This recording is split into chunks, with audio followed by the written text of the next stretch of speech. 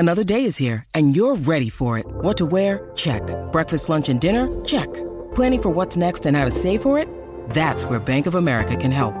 For your financial to-dos, Bank of America has experts ready to help get you closer to your goals. Get started at one of our local financial centers or 24/7 in our mobile banking app. Find a location near you at bankofamerica.com/talktous. What would you like the power to do? Mobile banking requires downloading the app and is only available for select devices. Message and data rates may apply. Bank of America N.A., member FDIC. What does Colgate mean by live life to the brightest? Could it be a rich glass of red sipped inside a Parisian cafe on a snowy night when my gaze is met by a tall, mysterious... brushing is directed with Colgate Optic White Pro Series toothpaste gives you a visibly whiter smile in just 3 days, so you can live life to the brightest and finish that glass without worrying about teeth stains. Colgate Optic White. Find it at all major retailers.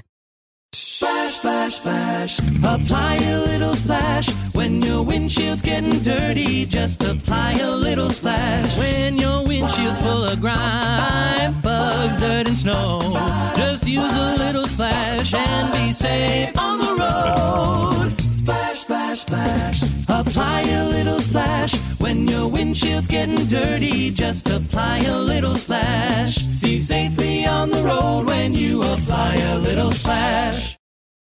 Maryland sports fans, there's only one sports book in the great state of Maryland with over 50 years experience booking bets and supporting customers. Betfred Sportsbook at Longshots is now open and is the only sportsbook in Frederick offering cash betting on football, basketball, world soccer, and more. Visit the Betfred Sportsbook at I-270 and MD-85 in Frederick, right next to Longshots off-track betting. Go to BetfredSports.com for more information and your chance to win exclusive merchandise. Must be 21 or older. Play responsibly. For help, call 1-800-GAMBLER. Hey, it's Mistress Carrie, reporting for duty from MCHQ for episode 44 of the Mistress Carrie podcast. This episode of the podcast is sponsored by Digital Federal Credit Union, better known to all of us as DCU. And DCU believes that financial education empowers individuals to achieve their goals and improve their financial footing.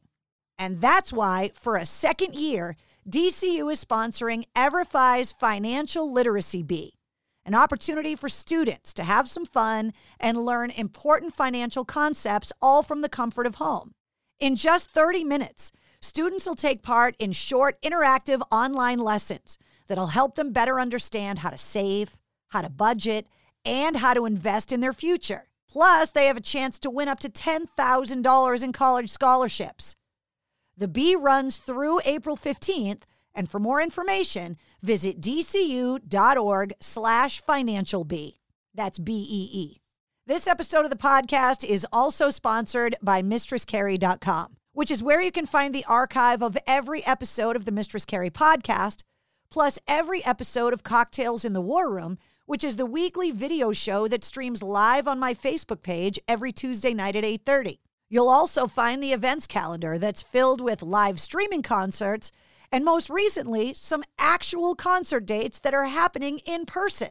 Plus, you'll find my photo galleries and my blog, and plus the online Mistress Carrie store filled with t-shirts, hoodies, beanies, mugs, barware, stickers, and so much more. Just remember, for all things Mistress Carrie, just go to MistressCarrie.com.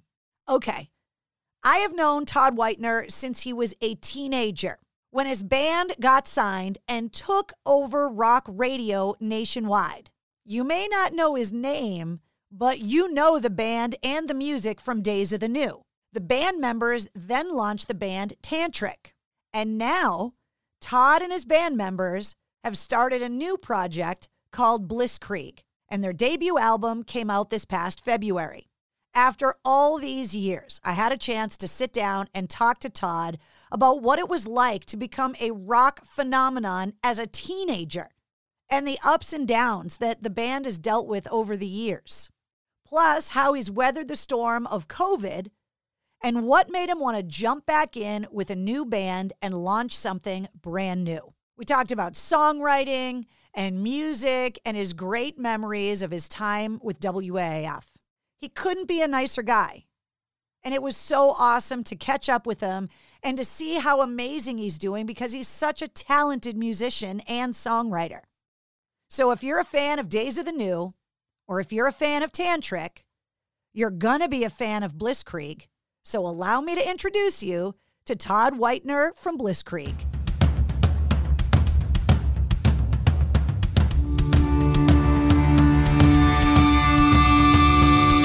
Hey, what's up? This is Sully from Godsmack. Strap on those boots, baby, because you are now in the trenches of the war room with the one and only Mistress Carrie right here on the Mistress Carrie podcast. What's up? This is Joe Rogan, and you're listening to Mistress Carrie. Her hair so lovely. Pretty eyes. Hey, this is Brent from Shinedown, and you're listening to Mistress Carrie. Hey, Carrie, go put your bra on, girl. Hey, this is Steven Tyler, and you be listening to the baddest bitch in Boston, Mistress Carrie. What's up? This is Aaron from Stain, and you're listening to Mistress Carrie. Hi, everybody. This is Dave Grohl from the Foo Fighters, and you're listening to the one, the only Mistress Carrie. Hey, this is David from the band Disturbed, and you're listening to the baddest bitch in Boston, Mistress Carrie. Hi, Bruce Dickinson here from Iron Maiden. Yes, indeed, Miss Whiplash herself, Mistress Carrie, is here to unchain your brain. Hi, this is Flea from the Red Hot Chili Peppers. You're listening to Mistress Carrie. This is Dennis Leary. You are listening to my favorite, Mistress Carrie. Hey, this is Corey from Stone Sour, and you have the privilege of listening to Mistress Carrie. Oh, God. Oh, yeah. An alert on your end that I'm recording you. Todd, how are you? Thank you for coming on the podcast. It is my pleasure. Long time no talk. It's so great to see you. You can't see me, but I can see you in this platform. How long have you and I known each other? Like, do you remember when we met? It had to be mid to late 90s, I guess, right? Yeah, I mean, I don't know if I was on the air when Days of the New broke, but I was at AAF. So, I mean, that's 25 years ago. That's right. I mean, that would have put us, 97. If I just had to throw a number out there, I'd say 1997 was probably the first time we crossed paths. Yeah, and then I was on the promotions team at WAF, and it was part of our job to go to all of the shows, and when the radio station had concerts, we were part of the crew. And in that time, Days of the New went from a band that no one had ever heard of to the band no one could stop talking about. It's pretty crazy. It is so surreal and something that was so unexpected for all of us. You know, I think especially being a teenager and growing up, you imagine the most amazing things that can happen. But then when the magic actually happens in real life, it caught me off guard to where it felt like I was living in a dream, to be honest with you. Like I still to this day, I look back at some of the memories, some of the pictures, and some of the awesome accolades we were able to achieve. And it just seems surreal, honestly, that it happened. It's about as real as the dream I had last night when I think back on it. The story of a rock band normally is the story of years of being poor, years of sleeping on someone else's couch, years of struggle and inspiration and almost giving up and coming back, and then you finally get to this point. Your story is a little different because it happened so fast, and you guys were so young that everyone just kind of, like, when we would sit down and talk to you guys and be like, oh, the album's platinum again and this and that, and you guys were just kind of laughing about it, from what I remember, being like, yeah, this is kind of crazy for us. And how do you think that shaped you as a person now, and how you look at music now, having achieved such a high level of success at such an early age? You know, one of the silver linings that came about was that it did happen so fast that we didn't have time to think about it or get nervous about it or get worked up about what was happening, because it seemingly happened overnight. And so we were just in it. We were just trudging through it and playing shows and having fun, you know, and making the most of the situation and living in the moment truly. Obviously we had our ups and downs, but we definitely lived in the moment. I mean, I'll recall when we had that awesome opportunity to open the summer of 1998, we opened for Metallica on their amphitheater tour. And growing up listening to Metallica my whole life, I mean, I was on top of the world in that moment of time. And there wasn't one single show that I didn't miss, where as soon as we got done playing, I walked out to front of house and watched every minute of every single show and just took it in and just like looked around, you know, and absorbed this feeling like, here I am, like in this moment. This is real life. Like, this is crazy. It's super crazy. And when we, it's so crazy because we didn't go through what you described as far as the, you know, hopping in a van and, you know, having years of unsuccessful, you know, shots in the industry. We were in high school. I was a senior in high school when the deal happened. So crazy. You know, we were still all poor. None of us came from money. So at least we experienced how that felt. But we definitely kind of shot out like a cannon when it came to the music stuff. But I'll never forget. So it was Scott Litt was one of the most important names that was introduced to us early on. And he is the guy who ended up being, he was the part owner of Outpost Records, who was with Geffen at the time, and was also a producer of bands like R.E.M., Nirvana. We had a manager at the time, Rick Smith, who sent us his name, and he said, hey, this guy, Scott Litt, I sent him the music. He's interested in coming and watching you guys perform. And so we're like, okay, you know, being a 16, 17-year-old, we're like, Scott Litt, that name meant absolutely nothing to me, to be honest with you. We're like, who is Scott Litt? And so there was no Google back then. So we just had to start asking people, you know, like, I don't know, who is Scott? And they told us, and they filled us in filled in the blanks, like, hey, this guy's the real deal. And he came because we only played a show here and there. Like we would play, we played one thing called a Harvest Showcase, for example, in Louisville there, where we were kind of based out of at the time. That was a fundraising effort for homeless. We would do random smaller things like at a coffee shop or whatever. So there were no like big shows. We literally had played a handful of shows when all this kind of took off. And so Scott came and watched us play in Travis's basement. Because we didn't have anything lined up. He's like, it doesn't matter to me. He's like, I'll just come and watch you all practice. And that's where the magic began, was literally he came and watched us, and like an hour into watching us, he's like, all right, this is the real deal. Like, we're going to make this happen, guys. Are you all ready? And we're like, yeah. I love that he asked you, are you all ready? Having no idea, even himself as an established person in the industry, no one could have predicted how quickly the band took off and how huge the band became so quickly. I mean, if you had told people, oh, this is what's going to happen, they would have said, I don't believe you. I think that's totally accurate. And I've never asked him directly, but I bet that he probably was shocked to see how well it went in the beginning. It just kind of, something happened. You know, it's one of those, the stars aligned for us moments where it's just right place, right time. And maybe if anything had happened 6 months earlier or later, we wouldn't have had the beautiful things that unfold for us to make that moment of time real. I talked to Kevin Martin from Candlebox on the podcast a while back.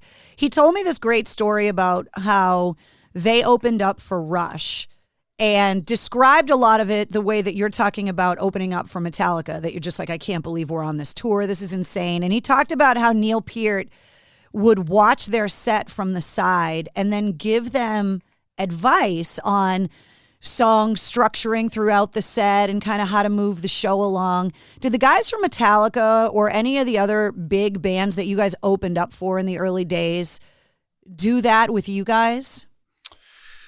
I don't recall advice given necessarily, but I do remember seeing some of the guys on the side stage, some of the Metallica guys side stage certain shows, and it would kind of freak me out. And so I started not paying attention to what was happening on the side of the stage so that I would actually hit the right notes. But we had some really cool moments. Like there were a couple cool after show kind of mid tour parties that happened where they kind of introduced us to the rock world parties. And there were a couple cool moments where, like, you know, outside of the setting of the stage and all that, where like some cool advice was given to a couple of the guys. But just being in their presence, honestly, I was like a sponge. And that was part of the reason that I watched them day in and day out, was that I wanted to try to figure out and reverse engineer what the secret sauce was, what they had figured out, and their work ethic, and see how they operate from morning to night, and how they treat their fans. And so I just tried to take it all in, and so I could apply a little bit of that knowledge that I was able to acquire into, you know, our trajectory at the time, hopefully. You went to rock and roll college with Metallica. Man, that's seriously it. I mean, there's no better college to go to in my estimation. Right?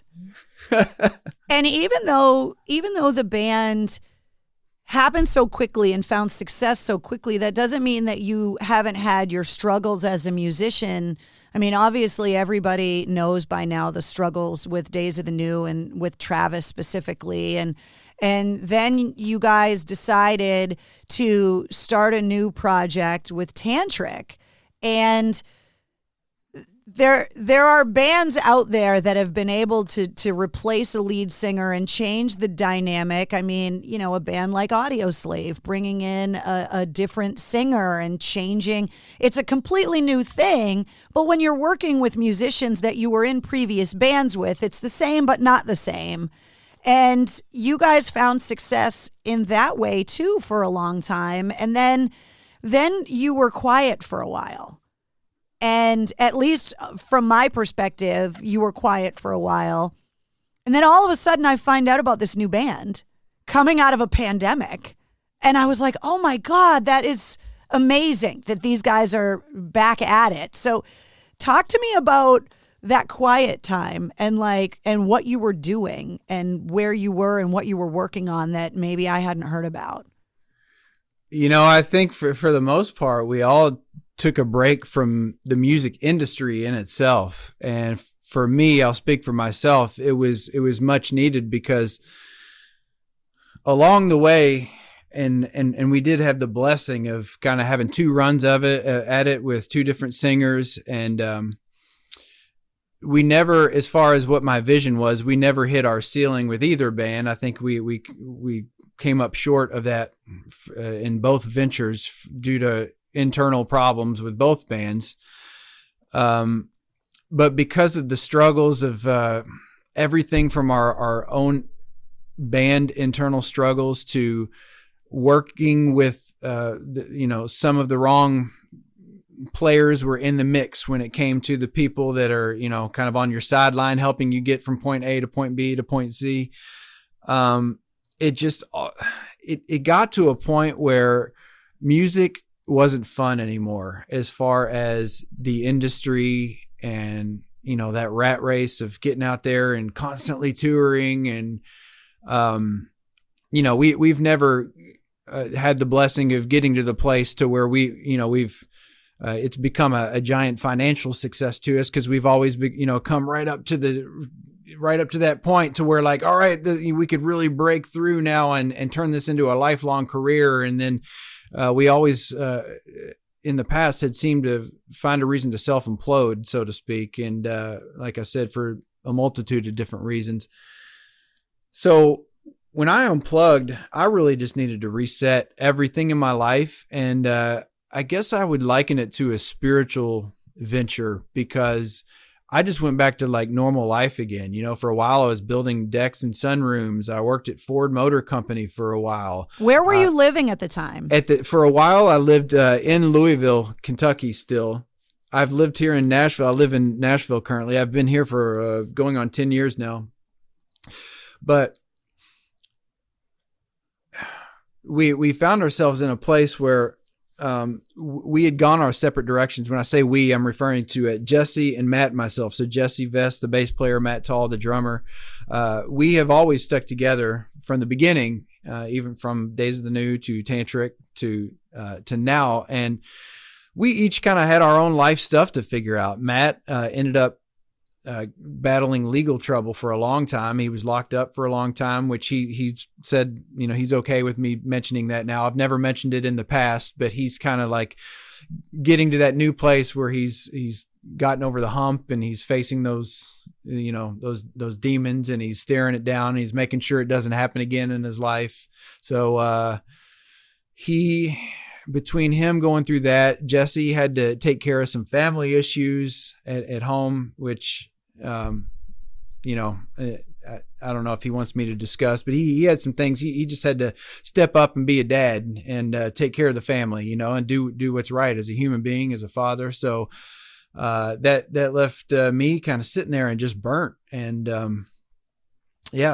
guess that's how did all of that affect the three of you? Because you talk about how the three of you had been able to stick together through Days of the New, through Tantric, through everything that had happened. I mean, you want to talk about putting a friendship, never mind a band, through the ringer. But outside of music, you guys were friends from the time you were kids. How trying was that just on your friendship and trying to keep that all together when you were going through all of this unrecognizable craziness that's happening around you? Interestingly enough, it wasn't trying at all in our friendship. I got to say, we found ourselves in a place where we just all naturally knew that we just needed to travel in different directions for a while and kind of go on our own missions. And I can't tell you that I knew that we would get back together, because I honestly kind of figured that we weren't going to have any more musical ventures again for the rest of our lives, because here we've gone in these different directions. They still reside in southern Indiana. I live in Nashville. We've been carving different paths over the years. And this pandemic, as you said, it almost for us was the reason really that we were able to find ourselves back together again and creating music again, because if it was going to happen, it would require some crazy act of nature that would make that happen, because with the busyness of each of our lives, I don't see how we could have come together had the world not been put on pause for a while. Can you tell me what it is about Nashville? Because I can't tell you the number of musicians, rock musicians, because Nashville was a country town for a really long time. I can't tell you how many rock bands I've talked to that are either living in Nashville, living around Nashville, going to Nashville to record. How long have you been there, and what has the transition been like from being a traditionally country town to this invasion of rock bands that's happening there? You're right. I mean, there are so many rock bands here. It's crazy. It's crazy. And I keep running into many of them and befriend them, and because we're all like brothers now. We see each other like, hey, what's up, man? Because it's not that big of a city. I mean, it's a major city, but the way everyone describes it is that it's still kind of a small town feel. It is, because once you're connected with someone in the industry, whether it be a studio owner, a publishing owner, or somebody who knows us, all of a sudden you'll be at a friend's barbecue. And then that's how, I met Ray Lazier, the drummer of Korn, for example. I met him at a friend's barbecue, and we've been friends ever since. I showed up and I was like, man, he kind of looked familiar, and we started talking, and then it turns out we know a lot of the same people and all this stuff, and things like that just happen just randomly that I don't think would happen anywhere else. But I think that musicians in general, no matter what their genre, have gravitated toward here in the last decade or so. And I have been here about 9, almost 10 years now, because of the fact that Nashville has been able to, in a time when in Los Angeles and New York, when the studio scene, the live studio or recording scene was thriving, it has now over the past decade plus been kind of diminishing, and more studios are closing, and it's becoming, more and more people recording at home or in simplistic places, and then they just send it off to have it mixed by someone or whatever, which means that the studios just one by one are just disappearing. Well, And technology is making it so that you can have a studio in your, look, this is MCHQ. I've got basically a radio station now to myself. It's incredible. It is. It really is. And that landscape has changed so drastically. But Nashville has been able to hang on to, and in part, I think, because of the way that the country music industry has decided to hang on to the art form of recording in an actual studio through an actual large format console. That and they rely a lot on, the like in rock, for the most part, the band works on the music themselves, writes their own songs, goes into a studio, records it. Country music has always been very open about artists that don't write their own music, songwriters that don't record music, they write songs for other people. And that part of the business, I think, was always different for country music as opposed to rock, I think. Do you agree? Absolutely agree. And, I used to think to myself when I would see an artist who didn't seem interested in having their own writing credits on their own albums, and I used to scratch my head, like, why are they missing an opportunity to A, be creative, but then B, have another stable source of income? If you have a hit, then it's because after all, we do have families to feed and stuff, just like normal people. And I would just ponder, like, why would they want to do that? But now the landscape has changed so much in the industry that there's actually not very much money to be made for songwriters, not like there used to be as far as album sales go anyway. So that source of income has greatly shrunk. It's a lot smaller reservoir, so to speak, to draw from. And so now it really is a dependent industry on touring and getting bodies in the seats, which makes it especially difficult right now when people can't go and play in an amphitheater that seats 15,000 people. So we're at a weird place.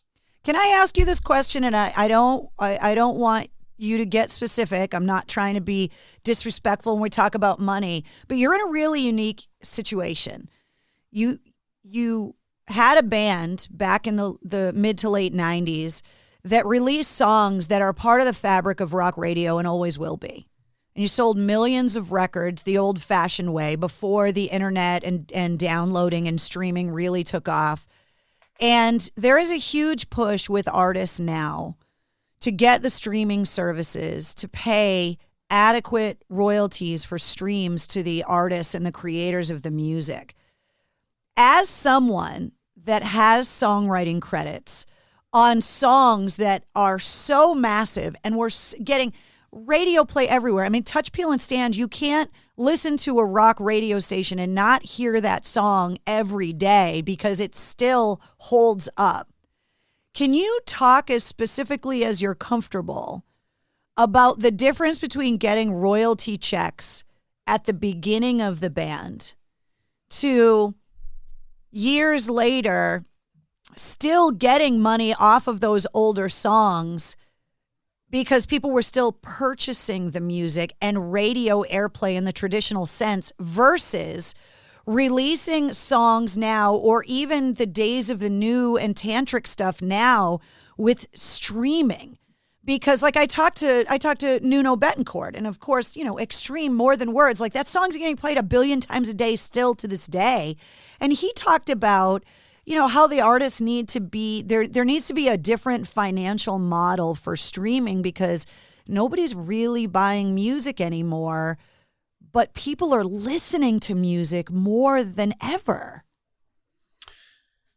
It is a model that it favors corporatism for sure. It does not favor the artists in regards to streaming. It's a completely different world than it used to be. So, back when we started, at least you had a fighting chance to make some money off of album sales. Like I tell the story sometimes. Like I'll never forget I think back in December of 1998, I believe, was our biggest selling month of for the Days of the New record.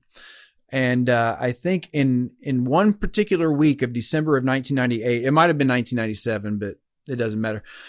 We sold 56,000 copies in 1 week. And so I look back on that and I'm like, wow, that's a huge accomplishment. That is a lot of albums for 1 week of sales. For a brand new band.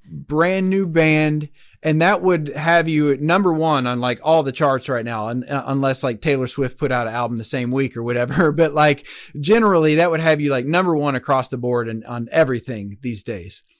Well, that was good enough to register us at number 53 on the top 200 back then. 53 for that week. And those are the, in the days of the boy bands and all of that, and Mariah Spears and Mariah Carey, all of that. Yeah. That's right. They were all selling 1 million copies the first week plus. Yeah, exactly. They were all selling 7 figures in a week. Like the top 10 of Billboard were all selling 7 figures of albums per week. And as an artist, there is, depending on your record deal and how much money it took for you to get to the position where you release an album and how much promotion the record company dumped in, and also how honest your record company is with their accounting. That's a big thing. Many artists won't even make money unless they sell 5 million albums back in those days.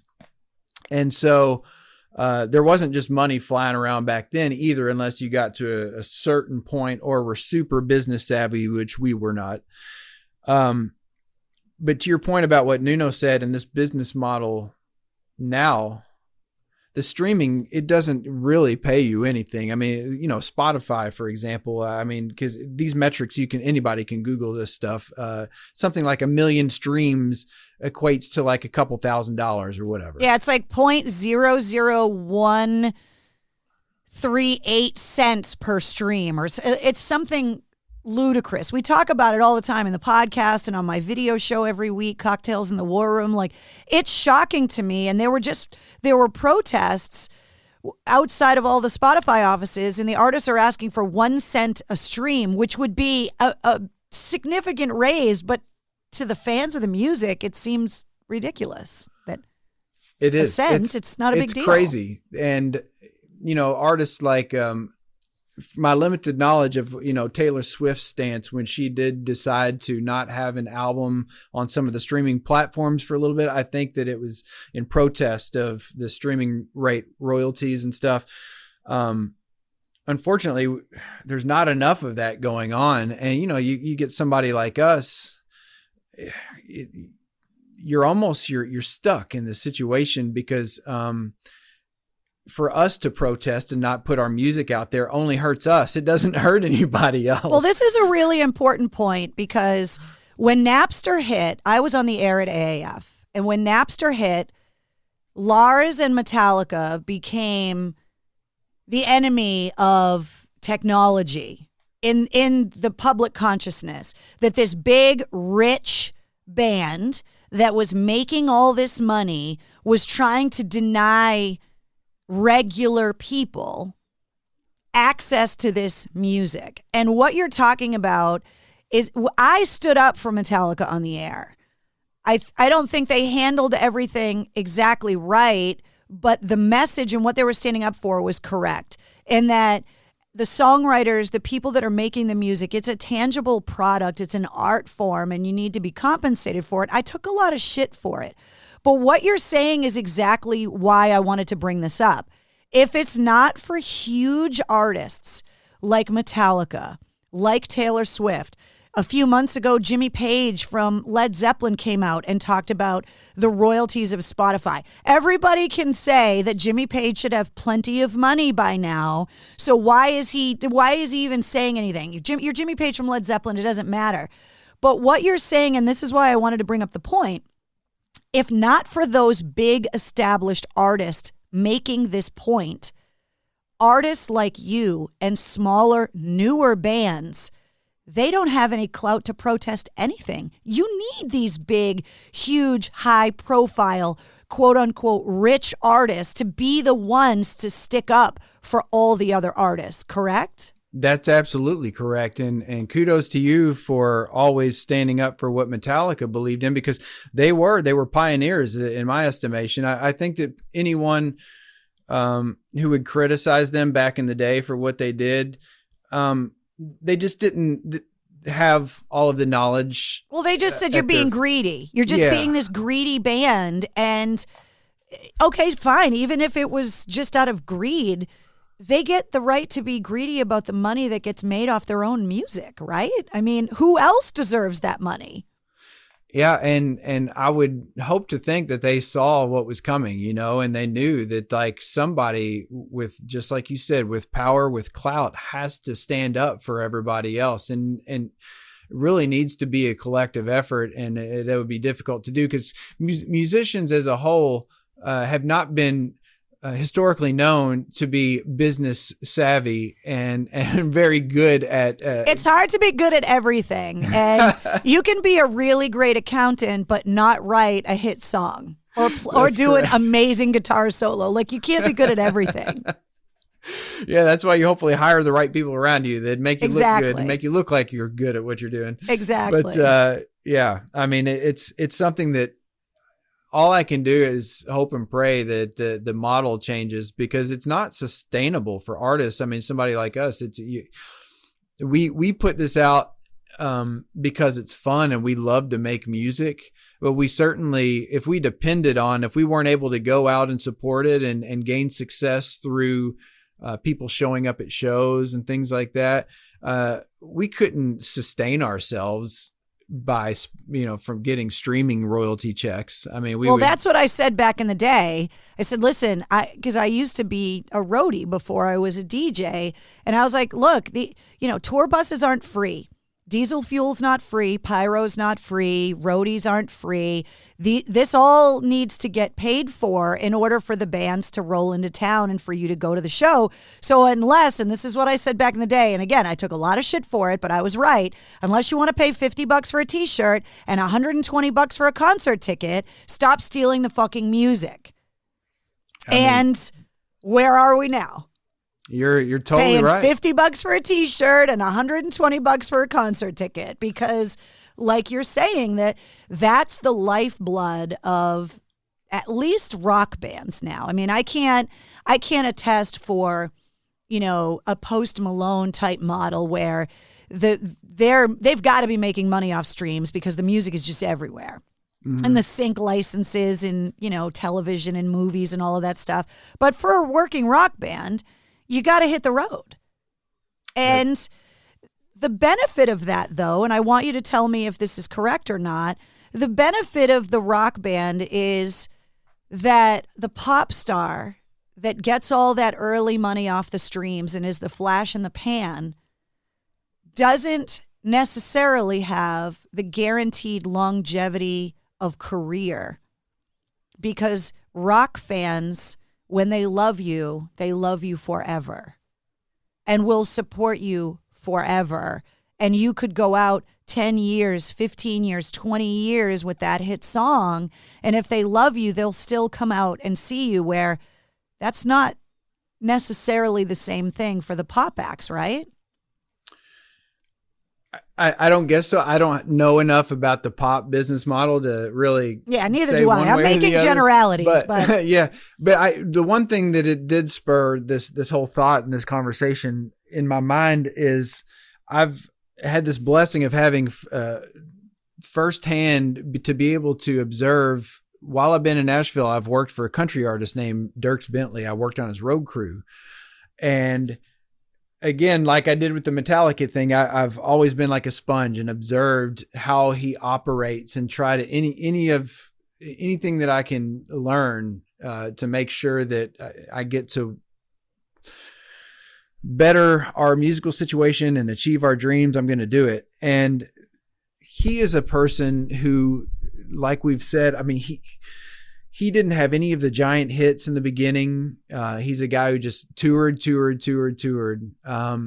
He had one hit that this Drunk on a Plane song that was a big song for him that kind of increased his crowd size almost overnight, I believe. I think he went from playing 6,000 seat places to 18,000 seat places seemingly overnight. But here's a guy who, although he's had many number ones, people oftentimes wouldn't associate him to the Garth level or the Kenny Chesney level or whomever.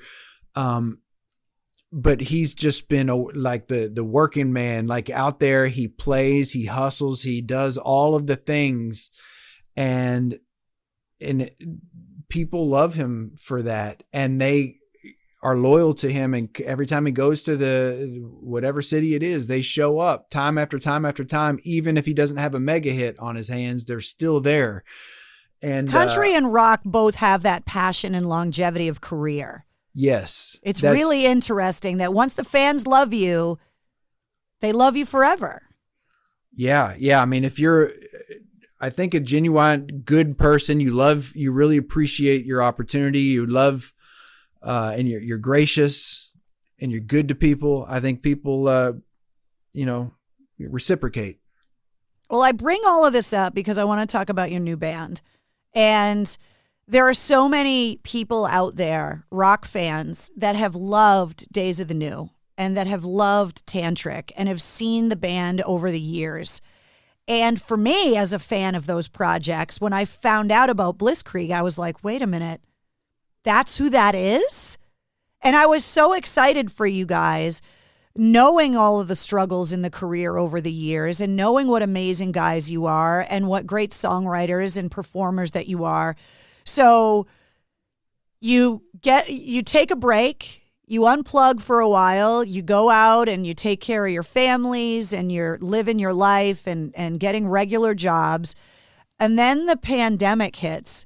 Talk to me about how this band started and how you ended up releasing a record in the middle of all of this.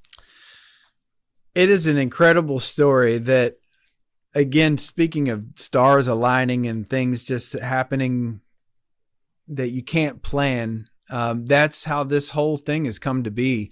So during the recording process of the third Tantric record that was never released, I found myself going to and from the studio every day and tuning into satellite radio and just trying to decompress and not listen to something that we were working on so that I could just kind of hit the reset button and get out of my headspace for a little bit. And during that time was a time when Donald Carpenter, the singer, his first band called Submersed had their first hit single on satellite radio. It was called Hollow. And I'll never forget the moment I heard that song and he began to sing. There's something that just resonated with me to where I immediately went into this headspace of thinking, I bet I could make some killer music with this guy. Like, I could see us gelling together. I can see great things it would be awesome. I just know it. I just know it. It's like when you walk by a couple and you see the girl and you're like, that's my future wife. Damn it, she's with somebody else. And so am I. That's a great analogy. I've never heard that. That's, seriously, though. You are coveting someone else's girl. Yes, I admit. Oh, my gosh. So fast forward many years, I actually hadn't even listened to that album in a long time. I'm on the road with Dierks Bentley. This is several years ago now. And Nightly Ritual, kind of the same with the rock tour stuff. You get done with your night, hop in your bus, crawl in your bunk, try to get a few hours of sleep real quick before you're in the next city. And I throw my earbuds in, hit play on a shuffle playlist, and Hollow comes on, that Submersed song. And instantly, it's 3 a.m. I open my eyes and I'm like, man, I have not listened to this forever. I forgot about this guy. What is he doing? So I go down the rabbit hole of this Google trying to figure out if he's got more stuff out, It's called cyber stalking, just so you know. Pretty much. So it's called cyber stalking. Yeah, I think he's down. Actually, he is here, right? Not in this room, but he's at my house right now. to text him and tell him to come up here if he's not too freaked out. But so basically, I find that there's like a lull in the action. It looks like where like there's 2 years preceding that moment where there's just not a lot of info out there. It just seems like he also is kind of taking a break. It seems like. And I find this Instagram page. Yes, this is totally cyber stalking. Cyber stalking. Does he know that you were cyber stalking him? I hope I'm not breaking up your band before you guys can even get out on the road, because he's going to find out you were a full-blown creeper. They're going to have to keep me in a separate quarters.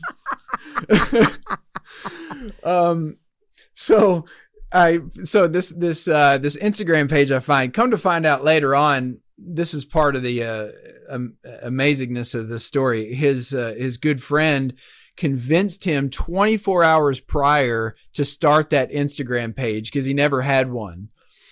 So he just starts it, and I find him 24 hours later in my moment in time at that evening or 3 a.m. And I just randomly hit him up. I'm like, hey, Todd, I was in Days of the New. I was in Tantric. If you ever into writing music again, I'd love to get together. I'm a big fan of your voice. And he replies a couple minutes later. He's like, dude, I'm a big fan of you too. And I would love to get together. You slid into his DMs. This is such a modern love story. I know, right? Oh, we did not send pictures to each other though, so no. And so we go back and forth for a second, and I'm like, where are you out of these days? I'm out of Nashville. He's like, I'm outside of Dallas, and it hits me. I look at the schedule. I'm like, dude, the bus I'm on right now, we are on our way to Dallas right now. He's like, for real? And I was like, dude, if you want to come out to a country concert, I'll get you in and we can at least meet and hang out for a little bit.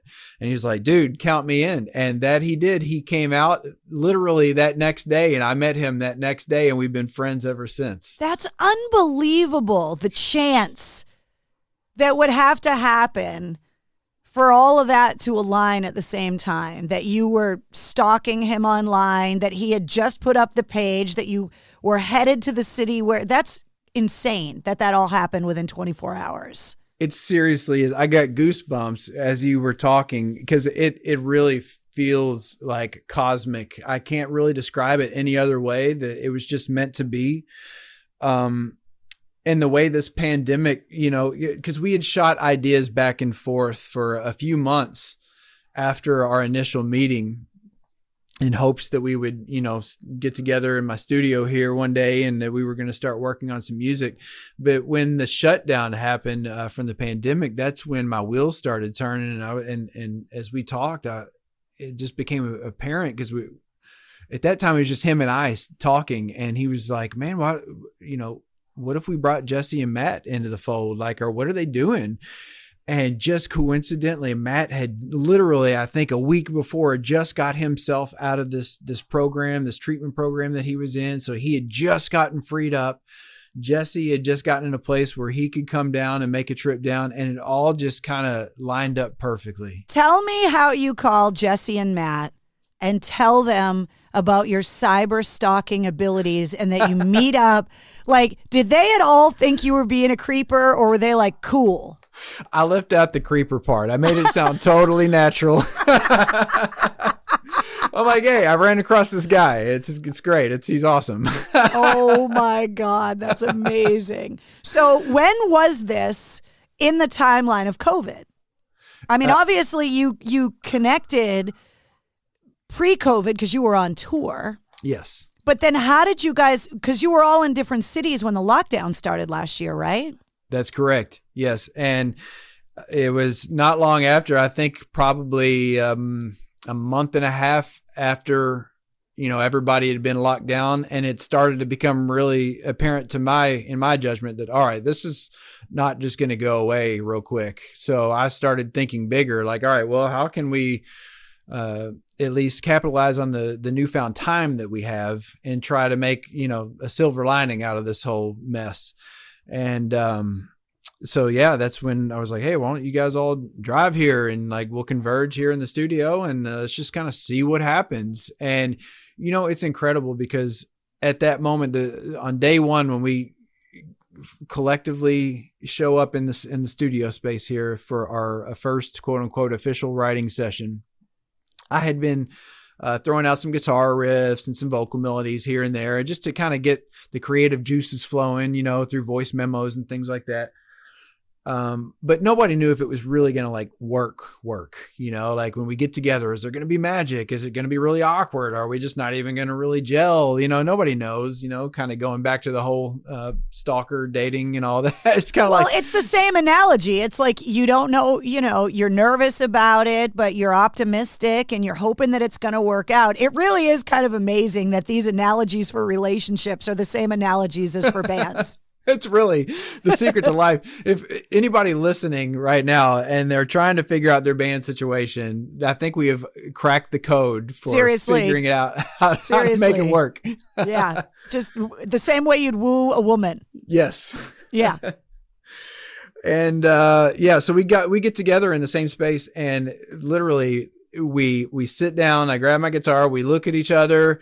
I start to play the first idea that I kind of had on the forefront of my mind as the first thing to play. And it was literally magic from that moment on. And in I think 2 or 3 different writing sessions, we wrote the 10 songs, and those 10 songs are the songs that are on the album. We didn't write any more or any less. It was just 10 songs. And it felt right when we got to the end of song number 10. It just kind of felt complete. It felt like the story was told for that particular piece of art, I'll call it. And that's actually what brought them back into town. They're all here at my house right now, and we're taking care of some business as well as writing session and stuff all at the same time. For artists that put a band together, one of the biggest decisions you can make is figuring out what to call yourselves. You've now had to do this 3 times. So where does the band name come from? I have Jesse to thank for that because I'm a terrible band name guy. Like I think for all the bands, all of my names came from Back to the Future movie. So I think they were over that. Like Flux Capacitor is going to be amazing. You know, but Gigawatts. We're naming the band Gigawatts. Yes. 1.21 gigawatts. I mean, so I'm not good at that. So Jesse, we kind of have this mantra, I'll say, of it's kind of an unspoken mantra, I suppose, that we're all in this headspace to where we definitely want our music to be uplifting and have kind of a positive undertone to it all, to where it serves a purpose of lifting somebody up by the time they get to the end of it, is what our hopes were. Like I think that especially now, there just seems to be socially so much unrest on all different levels in all different age groups.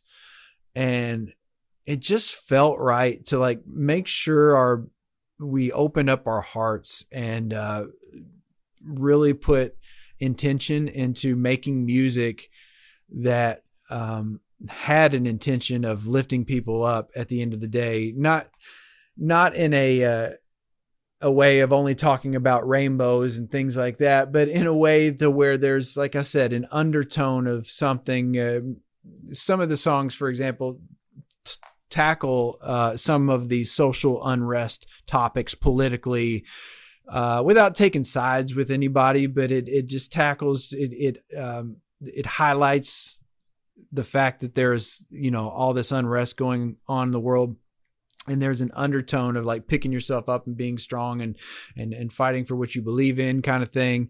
The song, the album itself ends with a song called Remedy, that ended up being the title of the album, which it basically is a self-describing song of what the remedy is to all the negativity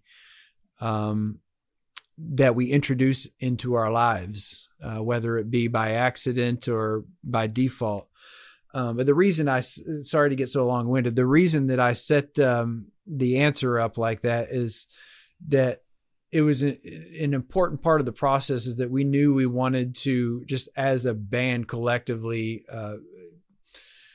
give and hopefully continue to give the world something positive and not just a few chords and a few rhyming words. And so Jesse, I guess just one day he was driving around and he thought of the word Blitzkrieg, which my instant connection was Metallica's Kill 'Em All album, the song Blitzkrieg, which I'm not a historian, but the little bit that I researched, it was an old term that was coined for it was a wartime term, kind of overwhelming your opponent with from the sky and from the ground and all at once.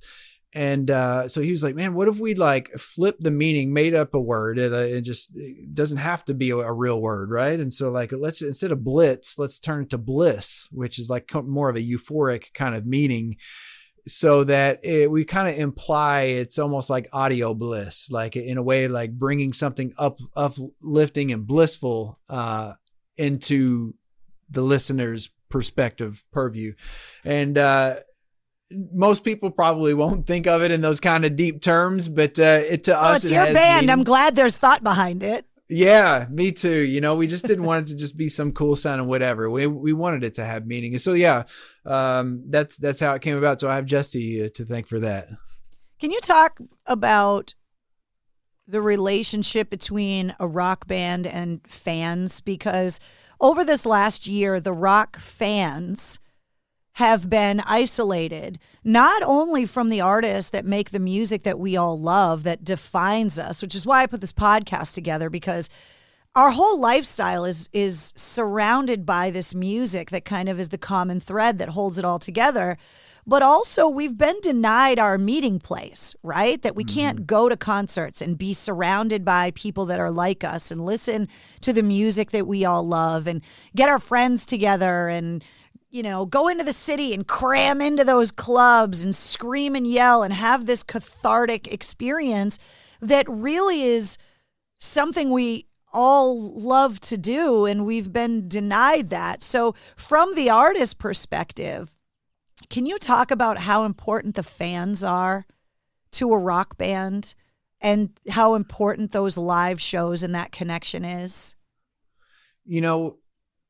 Outside of the bounds of the artistic portion of the process, it's everything. I will never forget, some of the most important moments that I carry with me are these random moments where I have actually next to me a picture.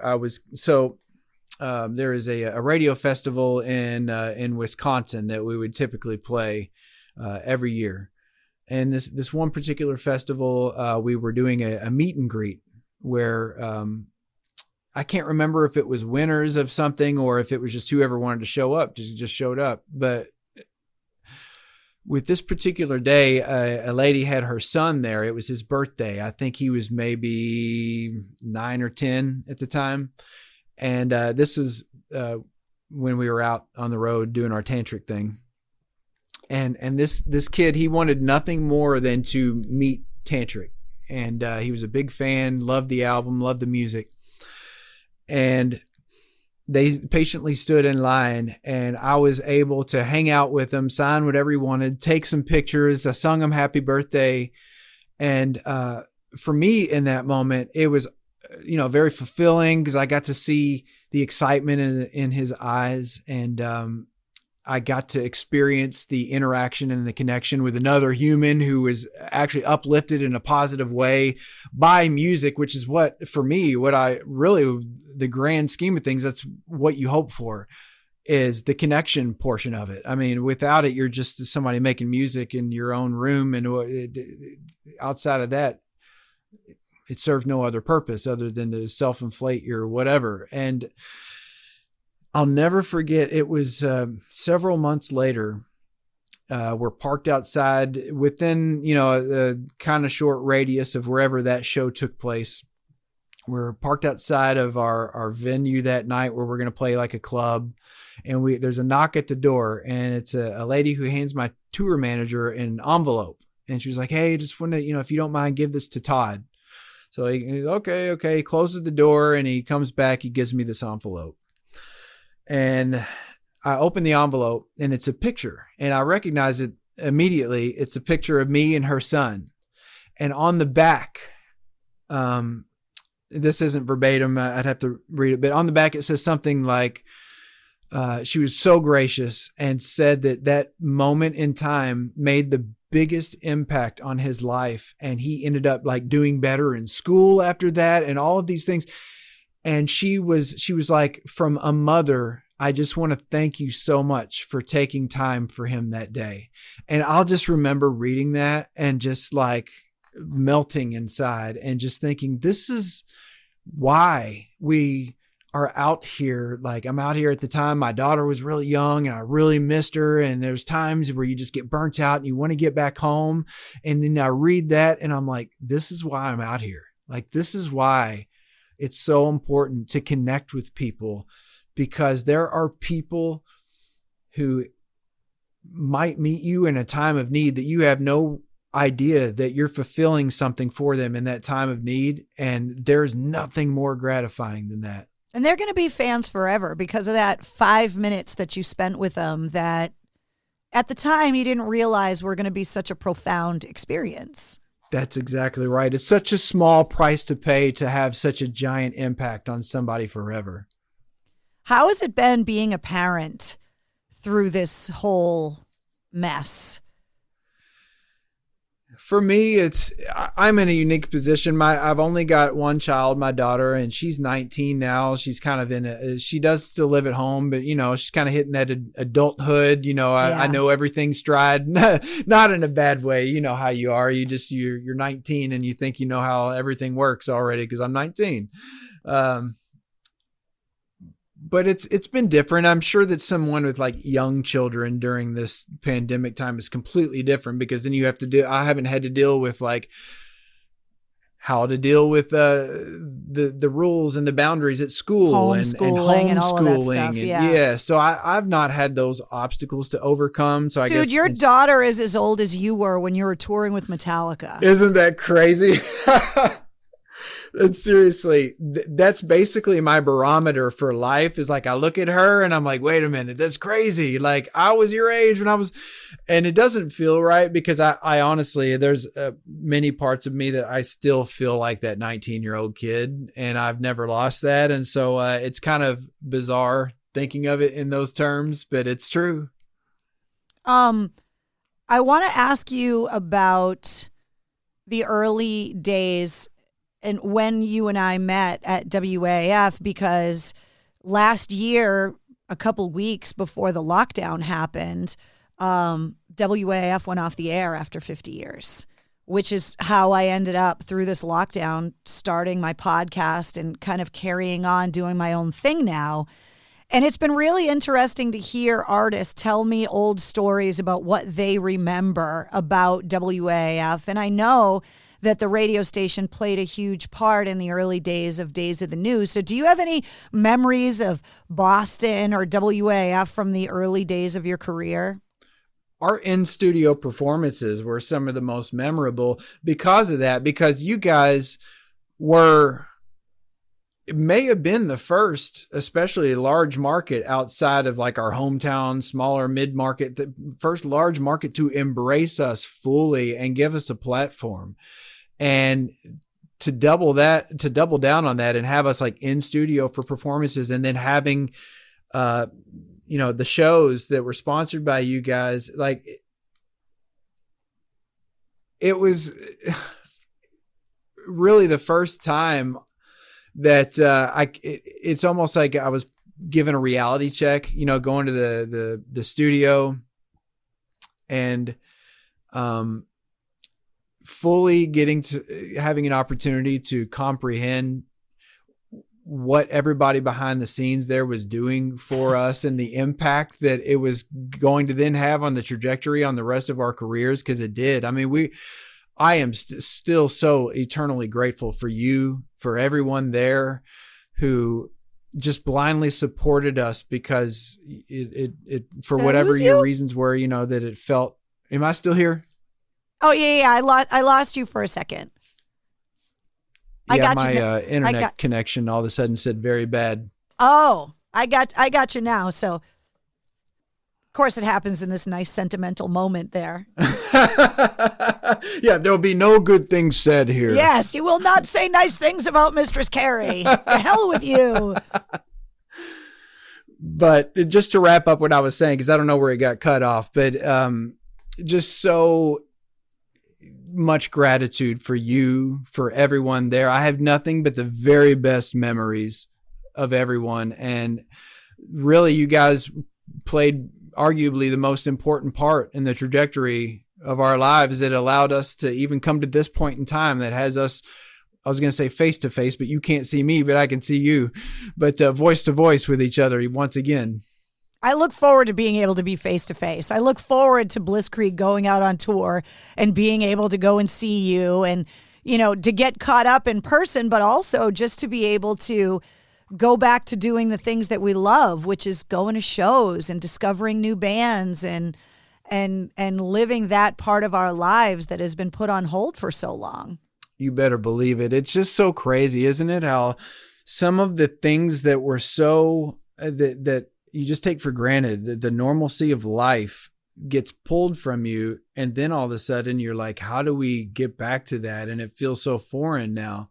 I look at pictures of interviews and concerts, and you see video. I just watched this documentary called Long Live Rock about, you know, the relationship between the artists and these big giant rock festivals with tens of thousands of people squished against each other. And it seems so weird now.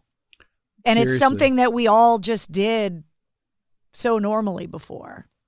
Yeah. I mean, that painted a picture for me. There's, I think somebody's posted it on YouTube. The Latrobe Festival that we did for Rolling Rock Town Fair. This was 2001-ish. And there had to have been 100,000 people out there, you know, and everybody just jumping against each other and, you know, barely any clothes on and everybody just going crazy. And it's hard to imagine that right now coming back. I do pray that there are people who are actually doing studies into there's got to be some research going on as to how this is affecting all of us. Yeah, I hope that people just aren't taking blanket statements as truth, and that there's people actually getting scientific about impacts of, you know, large gatherings and you know, what's safe and not safe, because if that's not being done, that would be heartbreaking. I started asking bands this question because the answers have always been really interesting. So I'm going to ask you this question. As a songwriter, what song from any artist of any time do you wish that you wrote? That's a great. And the answers have been very interesting, and it doesn't have to be, you know, a super complicated song. It doesn't have to be something that was commercially successful. It doesn't have to be a rock artist. It doesn't have to be from this era. But as a songwriter and someone that has spent their entire adult life and most of your childhood writing songs yourself, is there a song that you just look at and you say, okay, that's a perfect example of great songwriting. I wish I wrote that song. Wow. I don't know if I've ever been asked that question. That's why it's a good question. And I'm going to give myself a pat on the back because it's my question. You should. And I'm going to ask it from now on of artists, because I am not a songwriter and I'm not a musician and I don't have that ability, and I wish that I did. And it's really interesting to hear people that do have that ability kind of covet a song that someone else was able to put together that inspired you, or that you just, you know, you could listen to it a million times and never get sick of it. I guess I have two. All right, you can give me two. The first one's probably going to be surprisingly over or underwhelming, but I just freaking love this song. Creep by Stone Temple Pilots. It's just like one of those songs. In fact, that whole Core record, I talk about this all the time. That whole album resonates with me in a way that, like, I could pretty much listen to that album every day and not get sick of it. It's a great song. I mean, it still gets played every day on the radio because it's good. Yeah, I mean, it's a fabulous song, and just the way that they incorporated the acoustics combined with the electrics, I guess that has a special place in my heart. Well, that's why, as a songwriter, I want to know about the parts of it that make it so special for you. Yeah, that's it. I mean, combining the slide, there's almost the dobro slide guitar, and then it comes in with the the electrics they incorporate. And so I guess it's really that for that song, it's a texture song, but then his story is a story, that touches on somebody who's recognizing their faults, basically. And I feel like that's my life story. So that really resonates with me. And then the other that I was going to mention, Temple of the Dog, Times of Trouble, is another that just, I just feel like it's brilliant from again, Chris Cornell's lyrics are just absolutely brilliant in that song. And again, it's musically, it takes you on an absolute journey from that 12-string acoustic guitar that starts in the beginning, to the what I consider masterfully recorded drum sound. You feel like you're there in the room with them every time I listen to that whole record, but especially that song. It's one of my favorite albums of all time. Same. I mean, it's, I look back, obviously when we lost Chris Cornell, it just devastated everyone. And I was lucky enough to interview him several times, and he came up on my show one day, just him. And he was on a solo tour, and he came up and brought his guitar with him, and he played acoustic in the studio, like you were talking about. Like so many bands over the years, including yours, have come up to the studio and played acoustic. And he played a solo acoustic version of Call Me a Dog that brought me to tears. And I still listen to it, and it just floored me at how raw and emotional, and that version of that song, because I hold that whole record up in such high regard. Like, it's one of my favorite albums of all time, that Me Temple of the too. Dog record. It's I so would have good. loved to have been a fly on the wall that day that he was in there singing that for you. And you know what's crazy is that his wife was there with him, Vicky, his widow now, obviously. And he was so candid that day, talking about his struggles with depression and how he had dealt with all of the things that he dealt with over the years. And when he died, I pulled that audio back out and aired it. And it comes, I have to apologize to the people that listen to every episode of the podcast, because certain things come up all the time. This is one of the things that comes up all the time. That rock and roll specifically, I'm not going to speak on other genres because I don't know as much about other genres, but when you're a person that is struggling with anything and you pour those struggles into music, a Chester Bennington, a Travis Meeks, a Chris Cornell, and anyone that's going through personal struggle, and you put it in the music, because there's no doubt that all of that pain from Chris Cornell was in his music. You could hear it all, like you just said. Mm-hmm. And we consume it as a product, us fans, that we buy it, that we quote it, that we listen to it, that we pay to go and see you perform it. And in some cases, as an artist, it's like a product of the worst pain of your life. And I never really thought about it until we lost Chris Cornell and then lost Chester Bennington right after. And all of a sudden, I felt guilty as a fan, because the outreach for help was in all the lyrics. And every day that they went on stage, they had to play that music and relive that pain for our enjoyment.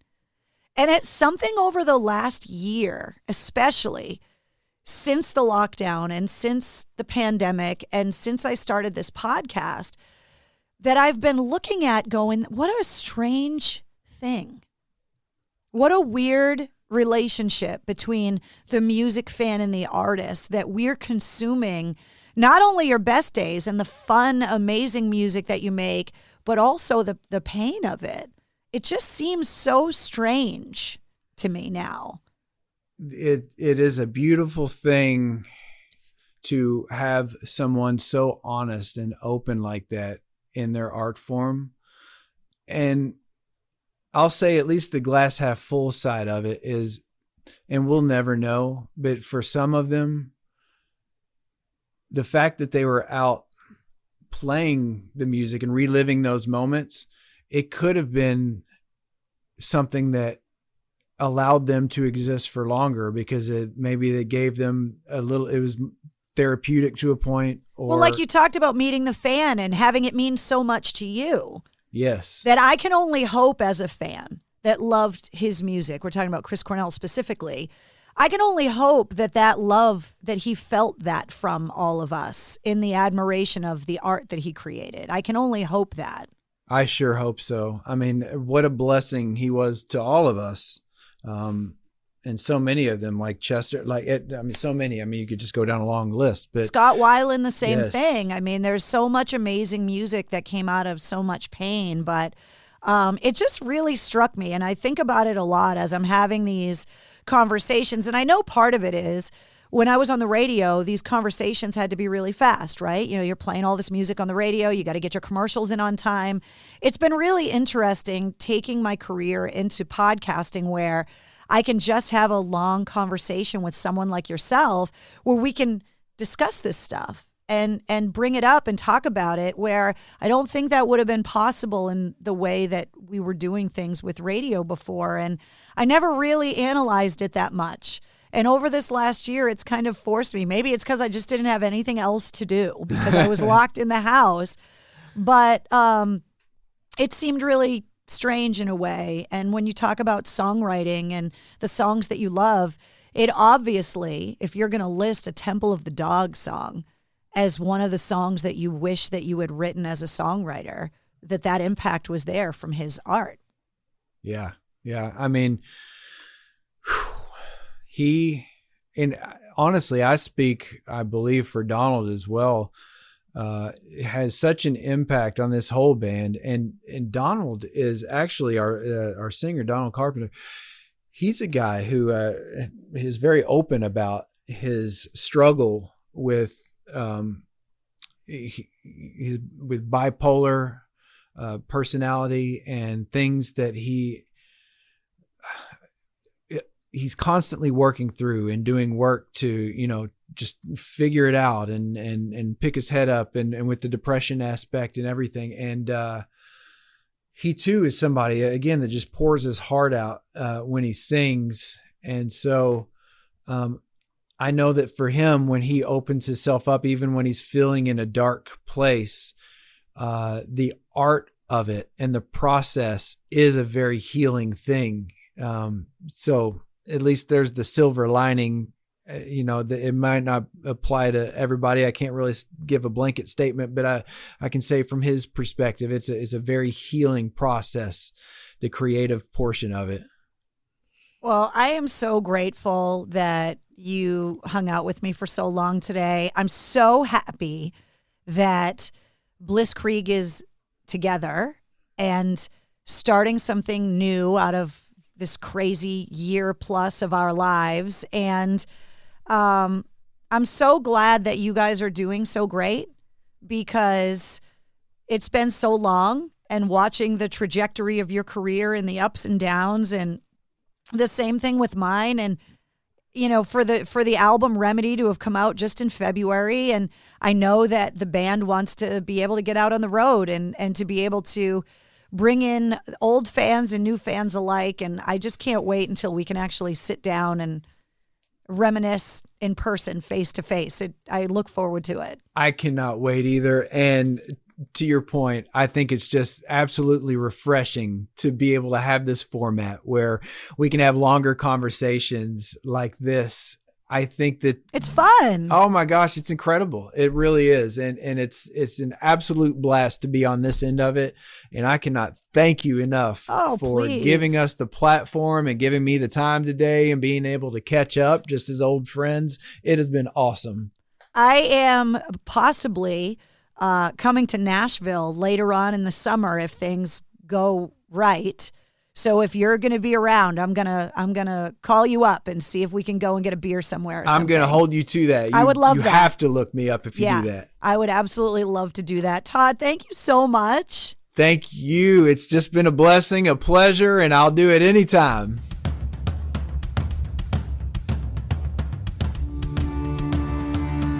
Huge thanks to Todd from Blitzkrieg. It was so nice to get caught up. And of course, the band's debut album, Remedy, is available right now.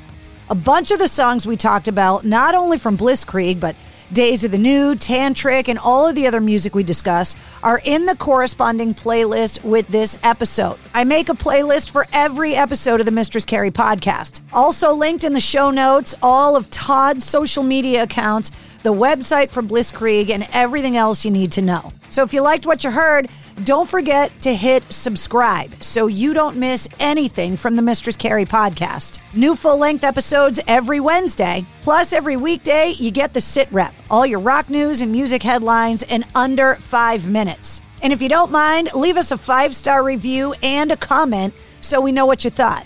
Huge thanks once again to DCU, Digital Federal Credit Union at dcu.org, and mistresscarrie.com for sponsoring this week's episode.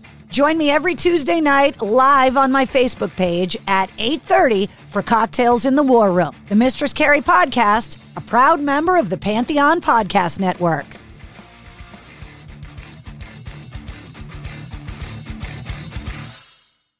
Splash, splash, splash.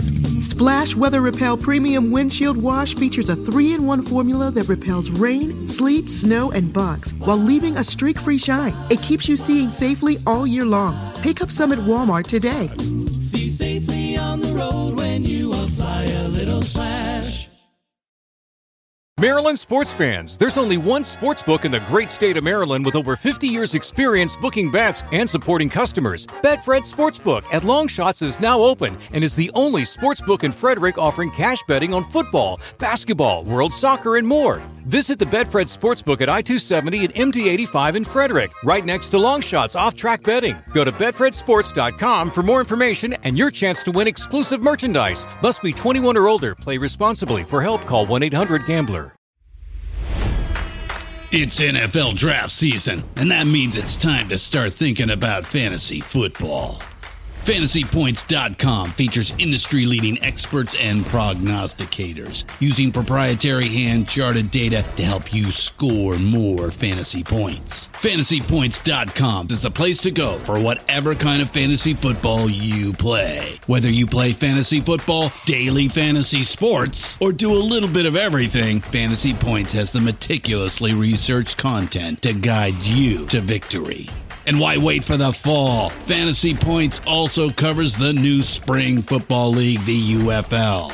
Join the guru, John Hansen, Scott Barrett, Joe Dolan, and other massive names in the fantasy football universe with an exclusive offer. Use code Pantheon for 15% off any Fantasy Points package, including the all-in package, with access to every article, tool, and data nugget that Fantasy Points has to offer. That's FantasyPoints.com and code Pantheon for 15% off at Fantasy Points. FantasyPoints.com, code Pantheon. Score more fantasy points.